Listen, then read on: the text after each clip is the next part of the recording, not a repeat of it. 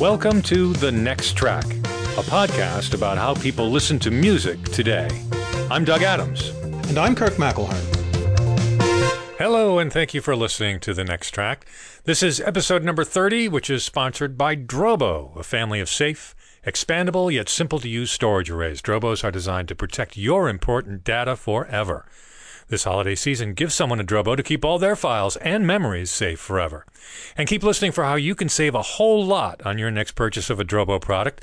This is a limited time offer, and I'll have details on it in just a little bit. For this week's show, we wanted to do the obligatory Christmas gift guide, because everyone does it. All the cool kids who have podcasts do a gift guide. And if you're a regular listener to the show, you know we do a segment at the end, which we call Our Next Track, which is the music that we are going to be listening to. So this week, basically what we're going to do is a whole show of our next tracks. We're not limiting it to music, though. We're also going to talk about some audio gear and some things to make your home music listening a little bit better. We've done a couple of shows in the past on speaker placement, specifically about subwoofers, but also about stereo speaker placement. And one thing we never got around to talking about was speaker stands. And Kirk and I both use speaker stands, but we use different kinds. Kirk, tell us about yours. I use isoacoustic speaker stands. These are very simple stands. You can think of them as four metal posts with something on the top and something on the bottom to keep them in position.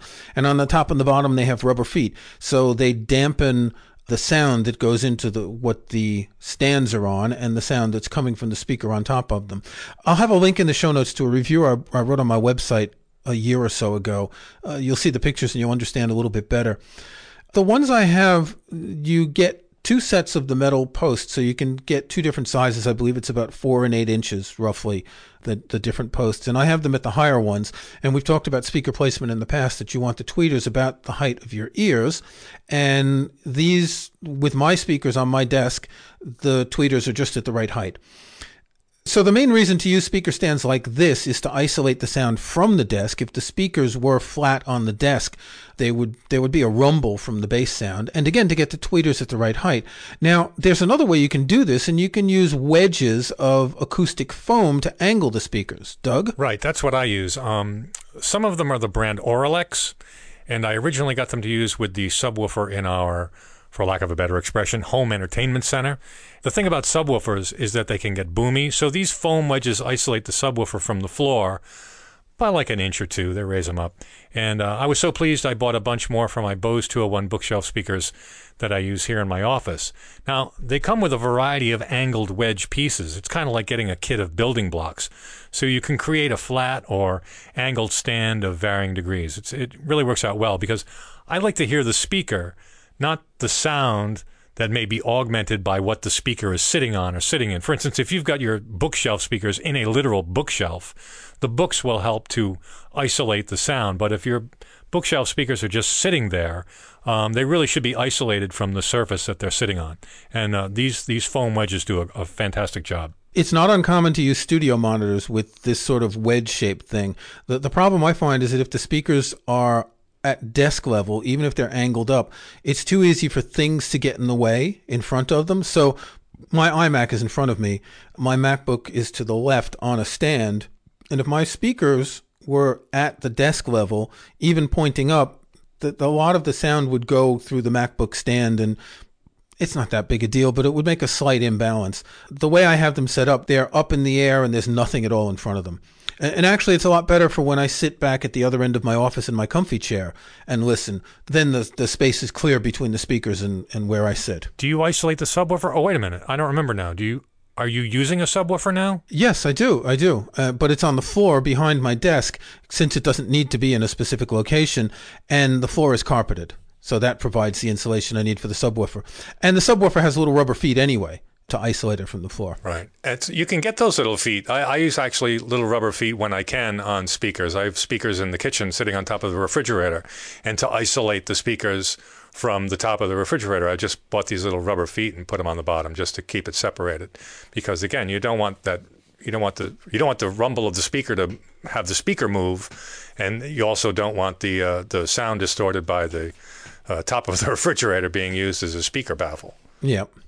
So how about some music? We were discussing before the show our lists that we'd made up of things to recommend, and we found that there are two items that we both had on our list. So the first of those two is the recently released box set, The Rolling Stones in Mono. Now, I would almost say that this is just a no-brainer. You know, these early Rolling Stones albums up until, what is it, Baker's Banquet? It's 15 discs in mono. Back in the days when, you know, it starts with those early Stones albums that were mostly covers of blues songs, where they really, in many ways, established the sound of electric rock and roll blues, if that makes sense. You know, I'm just looking at the tracks on the first few albums, Not Fade Away, Around and Around, Good Times, Bad Times, Susie Q, all sorts of these great cover songs that they did. I think it was actually the first 5 albums that were covers, or the first 4. Yeah, I think they just wanted to cover Chuck Berry and Muddy Waters songs. I don't think they even thought about writing their own songs until later. Lou Goldham probably convinced them they could write their own songs like the Beatles were doing. You know, the original recordings were in mono, of course, because most people didn't have stereos, and stereo FM radio wouldn't be popular until the late 60s. So stereo was kind of the afterthought here. But I'm curious to know, is there a shocking difference in fidelity between the mono recordings and the stereo versions, which I know a lot better?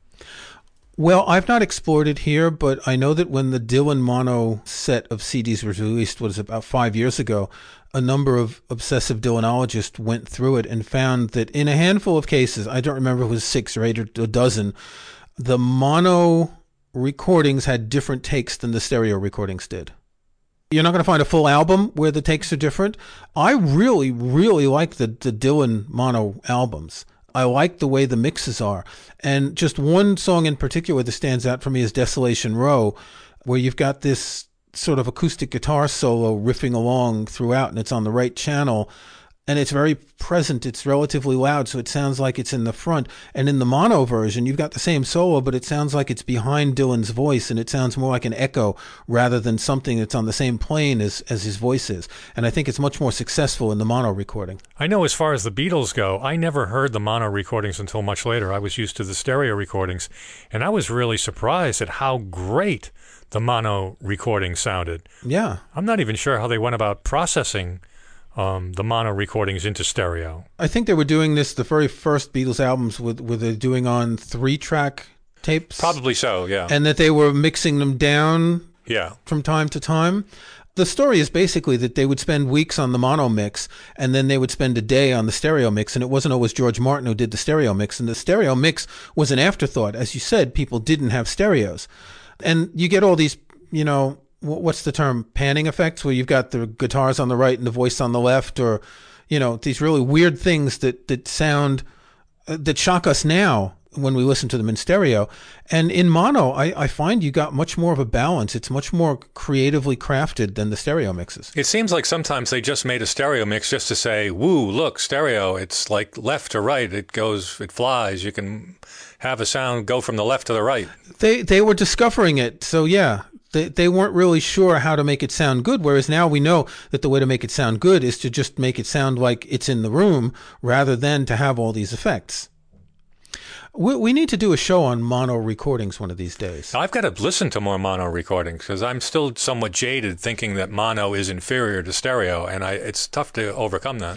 No, I don't think so, and I'll link in the show notes to an article I wrote a few years ago. The 3 box sets in particular that converted me were the Dylan, the Beatles, and the Miles Davis, the early Miles Davis albums in mono. And that made me realize just how good these mono recordings can be.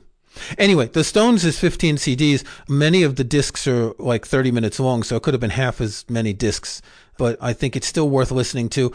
You might not need to buy it. You might want to just stream it on Apple Music or whatever, but it's some pretty classic material. You know, in general, I'm not always wild about box sets. It just seems like an excuse to repackage old products sometimes. And a lot of box sets I might be interested, I already have as the individual albums, or they don't really contain anything of interest. Unreleased photos and new appraisals, that kind of stuff doesn't interest me. But not all box sets are like that, of course. And this is one that I would have asked Santa for. It's NRBQ, and it's called High Noon, a 50-year retrospective. Now, if you don't know, NRBQ is a band. And during the 70s and 80s, they'd show up. It seems to me that every time I turned around, NRBQ was playing at some bar or club in Rhode Island where I grew up and went to college. They were very popular in the Northeast. And you'd hear a few of their songs on the radio from time to time. They do this rockabilly, swing, blues, jazz, rock. They're really hard to pin down, but they're always a lot of fun live. And this box set, High Noon, doesn't have all their albums, but it does have some really good ones and some unreleased live stuff. And it really looks like a great, well-thought-out set of material. And like I said, I think this is one of the better box sets released this year. It's NRBQ High Noon, a 50-year retrospective. And what does NRBQ stand for? NRBQ stands for New Rhythm and Blues Quartet, and it's so the band not to ever refer to themselves as the New Rhythm and Blues Quartet. New Rhythm and Blues Quartet has that sort of pretentiousness that you get in jazz ensembles who call themselves, the John Doe Project or something like that. We were talking before the show. I knew the name NRBQ, but I had absolutely no idea of their music. So this is an interesting find. Let's take a break here, and we'll continue our holiday gift edition of the Next Track podcast in just a minute. Right now, I want to ask you about your data storage situation. Are you finding you can't fit everything on just one drive, or are you living in Spaghetti City with cables and power blocks and mismatching external drives cluttering things up? Would you like a simple and safe alternative to that? I recommend getting a Drobo. Drobo is a storage system that, first and foremost, keeps your data safe forever. Drobo uses a patented system called Beyond RAID that makes it easy to manage, protect, and expand your data storage. A Drobo is great to store your important family pictures and videos, your media collection. Hey, you're the family IT guy, right? Hook everyone up to your Drobo and their stuff stays safe forever. But here's an offer that won't last forever. From now until December 31st, our Next Track listeners can save 20% on the purchase of a Drobo 5D, Drobo 5DT, Drobo 5N, or any 8 or 12 drive system at drobostore.com using the code TNT20.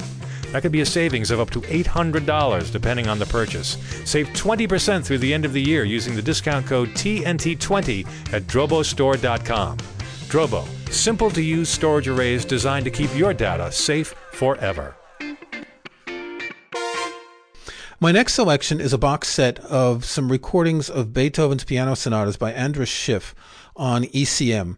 Now, he recorded these, I believe it was about 10 years ago. They were recorded live in London. There are 8 volumes. 2 of them are double CDs. And the box set includes a disc of encores, so one of the encores from each of the 11 concerts that he gave. There's also a very thick booklet, and I believe that the contents come from a series of podcasts that you can find online that he recorded around the time he was doing this cycle, explaining and describing each of the Beethoven piano sonatas. I like Schiff quite a bit. I like his Bach. I like his Schubert. I think he's an extraordinary pianist. I did buy some of these original recordings back in the day when I had eMusic and, the low quality stuff that eMusic was selling, the low quality MP3s. And I'm very tempted to buy this set. But it's like the idea of paying almost full price for a CD now. I mean, this is a box set that I believe it's about $80 for 11 CDs in the States, which wouldn't have sounded like a lot 5 years ago, but now when you look at the price of classical box sets, it does sound like a lot, and that's made me hesitate. It is on ECM, which I think is a great label. Just as an aside, ECM is one of those labels that still doesn't do streaming. I would probably pay $5 a month just to stream ECM's catalog, their jazz catalog and their classical catalog. I mean, they've got a really unique roster of artists. We have yet to do a show on DACs, on digital audio converters, but I use a device that isn't quite a full DAC, but I think that a lot of people who have Macs may be interested in it. It's a $30 item. It's the Behringer UCA 202 audio interface. It plugs into a USB port on the back of your Mac, and then it gives you RCA input and output connections, as well as an optical output and a headphone monitor.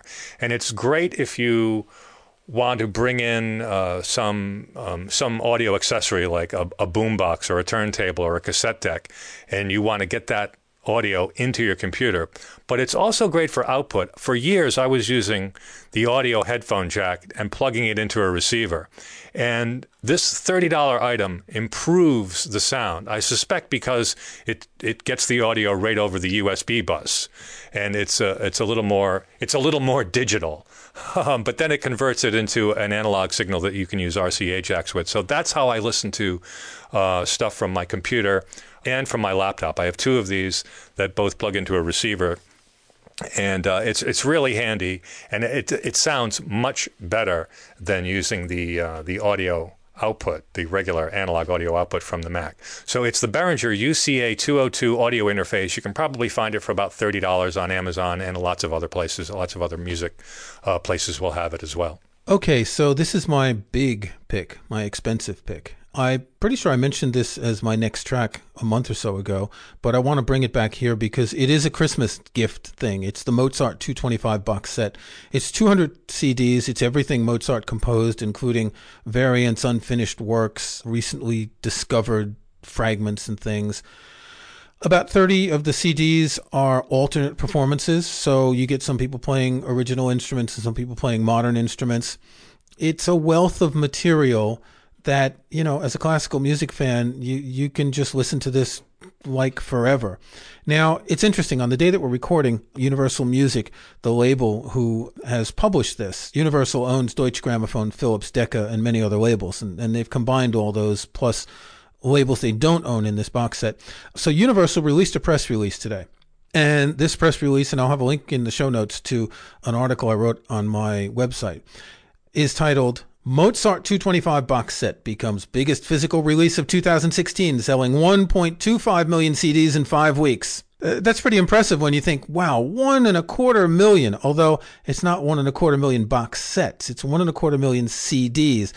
There's 200 CDs, that comes to 6,250. It's a limited edition of 15,000.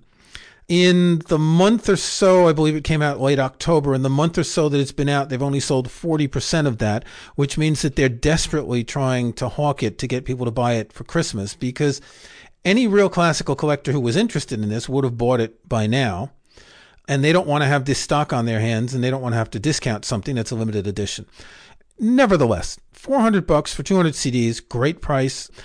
I'd say about half of the stuff isn't worth listening to twice. You know, a lot of early Mozart isn't great, but you've got all the operas, you've got all the piano sonatas and piano concertos and string quartets and all that good stuff. Now, my extra added bonus item is something that was released at the same time. It's the Mozart 225 Complete Operas set, which is all of Mozart's operas on DVD. This is not a limited edition. Unfortunately, it's DVD and not Blu-ray.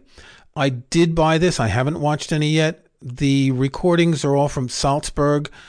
I'm not sure if they're excellent productions or mediocre productions. The reviews seem to be quite mixed. But if you want to be a Mozart completist, you can get the discs, you can get the DVDs, and you'll have everything. A cultural landslide to fill your home entertainment center. I mentioned earlier how some box sets are like an excuse for dumping seemingly interesting content. And in doing research for this episode, I looked at a lot of box sets that came out this year. And one I ran across is Soundgarden's Badmotorfinger Super Deluxe. Now, first of all, I like Soundgarden, and I like the album Badmotorfinger. I even like Super Deluxe editions of things.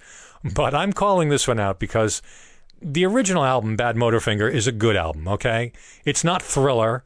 It's not Sgt. Pepper or Something for the Ages, but it's a good, solid album, you know, very good 90s album. Now, the Super Deluxe version is 4 CDs, 2 concert DVDs, and a Blu-ray audio disc with music videos and high-res audio stuff and things like that. The original album was 12 songs. Now, this collection has 109 tracks, including unreleased studio outtakes that have been remastered. Now, if you're a Soundgarden fanatic, I'm sure this is appealing on some level, and I can appreciate that. And like I said, it's a good record originally. But geez, this is just, I think it's just too much. There. Okay, so. And there endeth the rant. I started with music and brought in some DVDs with the Mozart operas. And now it's time for what I think is one of the most important releases of the year. It's the Blu-ray of the recent revival of Philip Glass's Einstein on the Beach. Now, I can hear some of you out there saying, but it's not an opera. Well, it's not an opera. It's a music performance piece with some voices and stuff.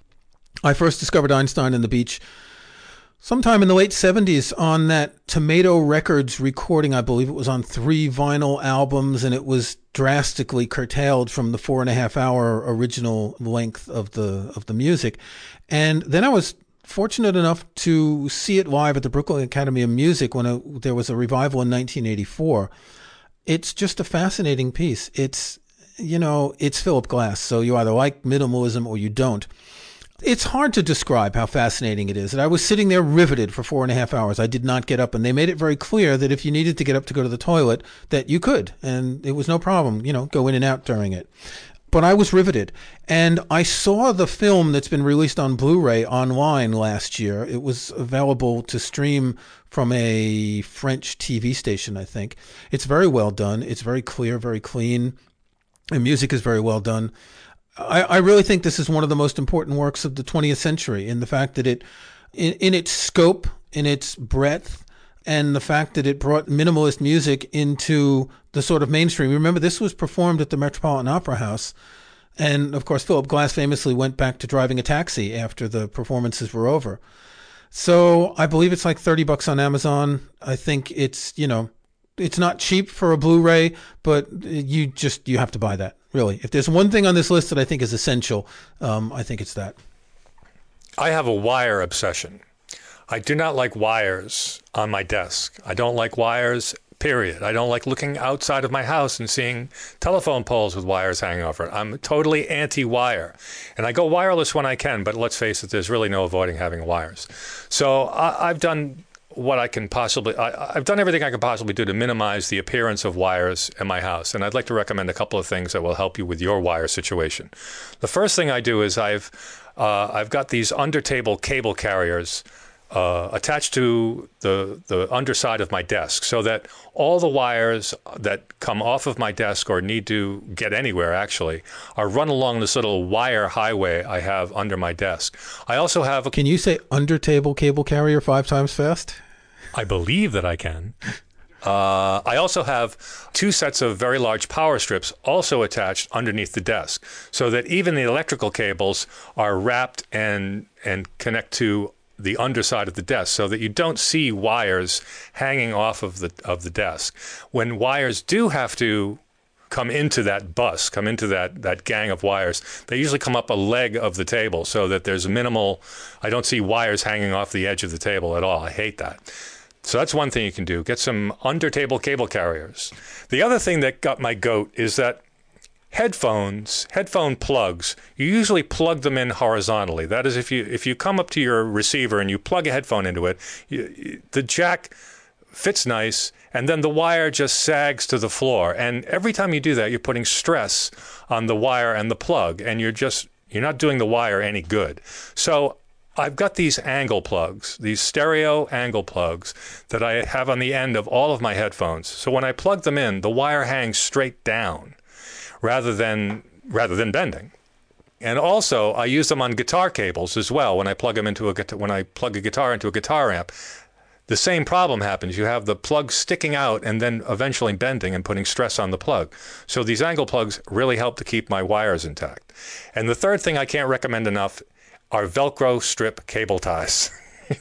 Get colored Velcro strip cable ties, gang everything together, put them on your under-table cable carriers, and you'll be fine. I mean, I can't move any equipment because everything is wired in place, but it's great because I don't see unsightly wires anywhere. So if I could recommend anything, it'd be that. Yeah, that was what I was going to say, that I've got a bunch of Velcro cable ties, but only black, no other color for cable ties. Black is fine. You can get them in rolls. You can get these Velcro strips in rolls. I have gray and black. Yeah, they're great. Oh. Yeah, and they wrap like electrical tape. They're almost like they're that thin so that they wrap really well. Oh, you mean they're double-faced? Yeah. Oh, that's good. The problem is that when you do want to move something, you have to unroll everything to get at it.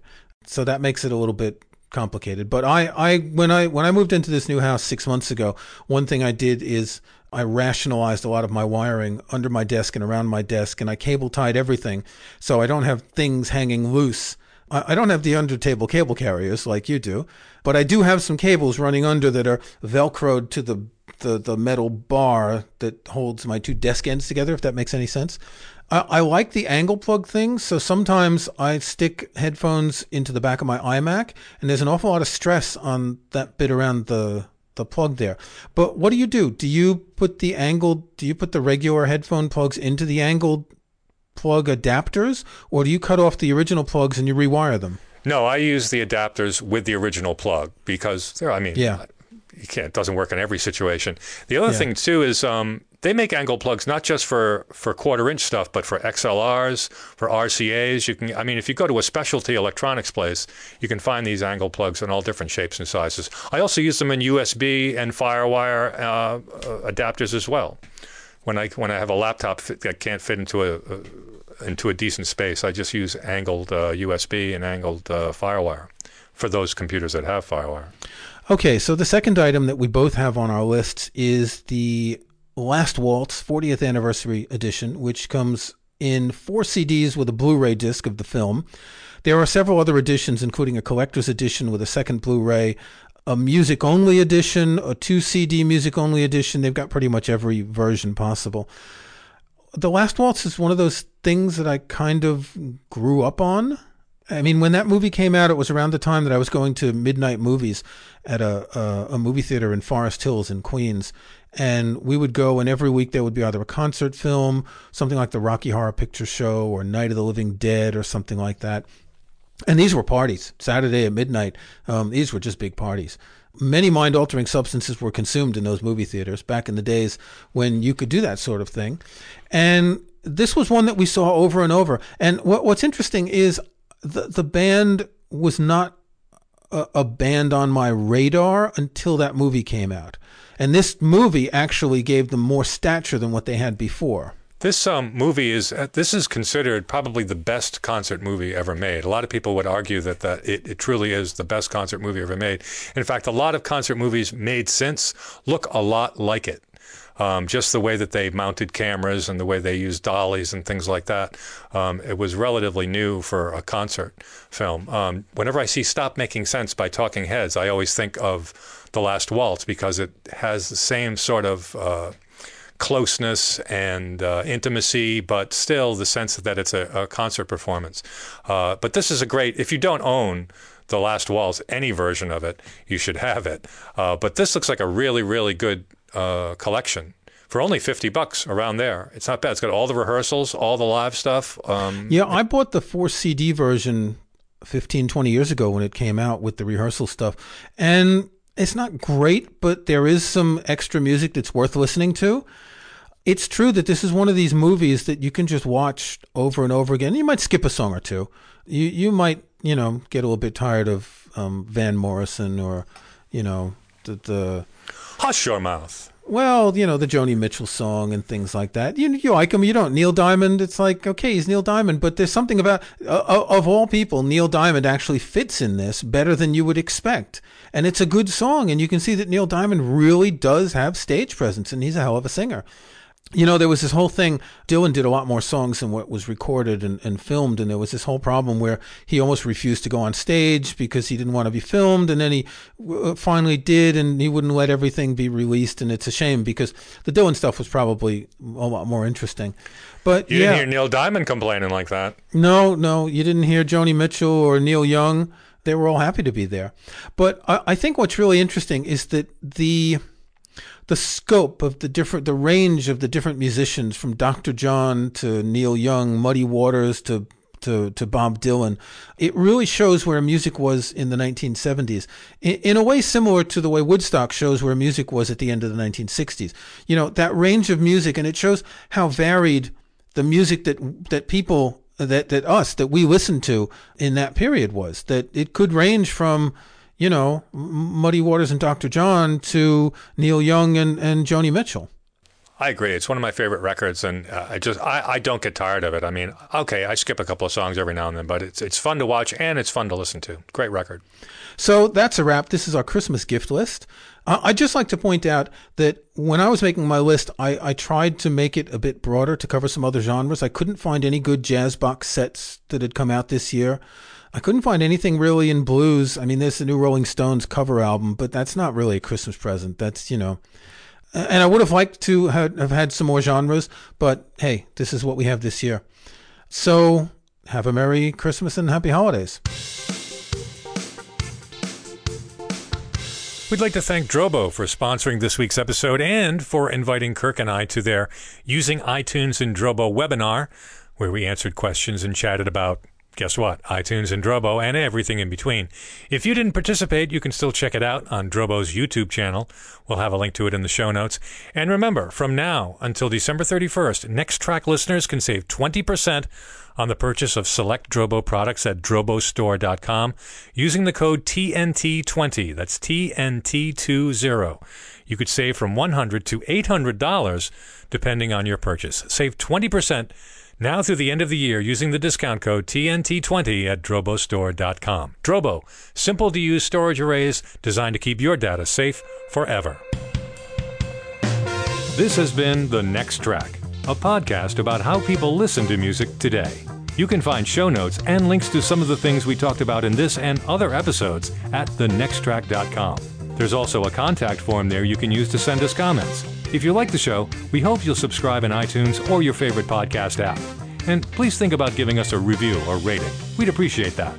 I'm Doug Adams, and for Kirk McElhearn, thanks for listening. We'll talk to you next time.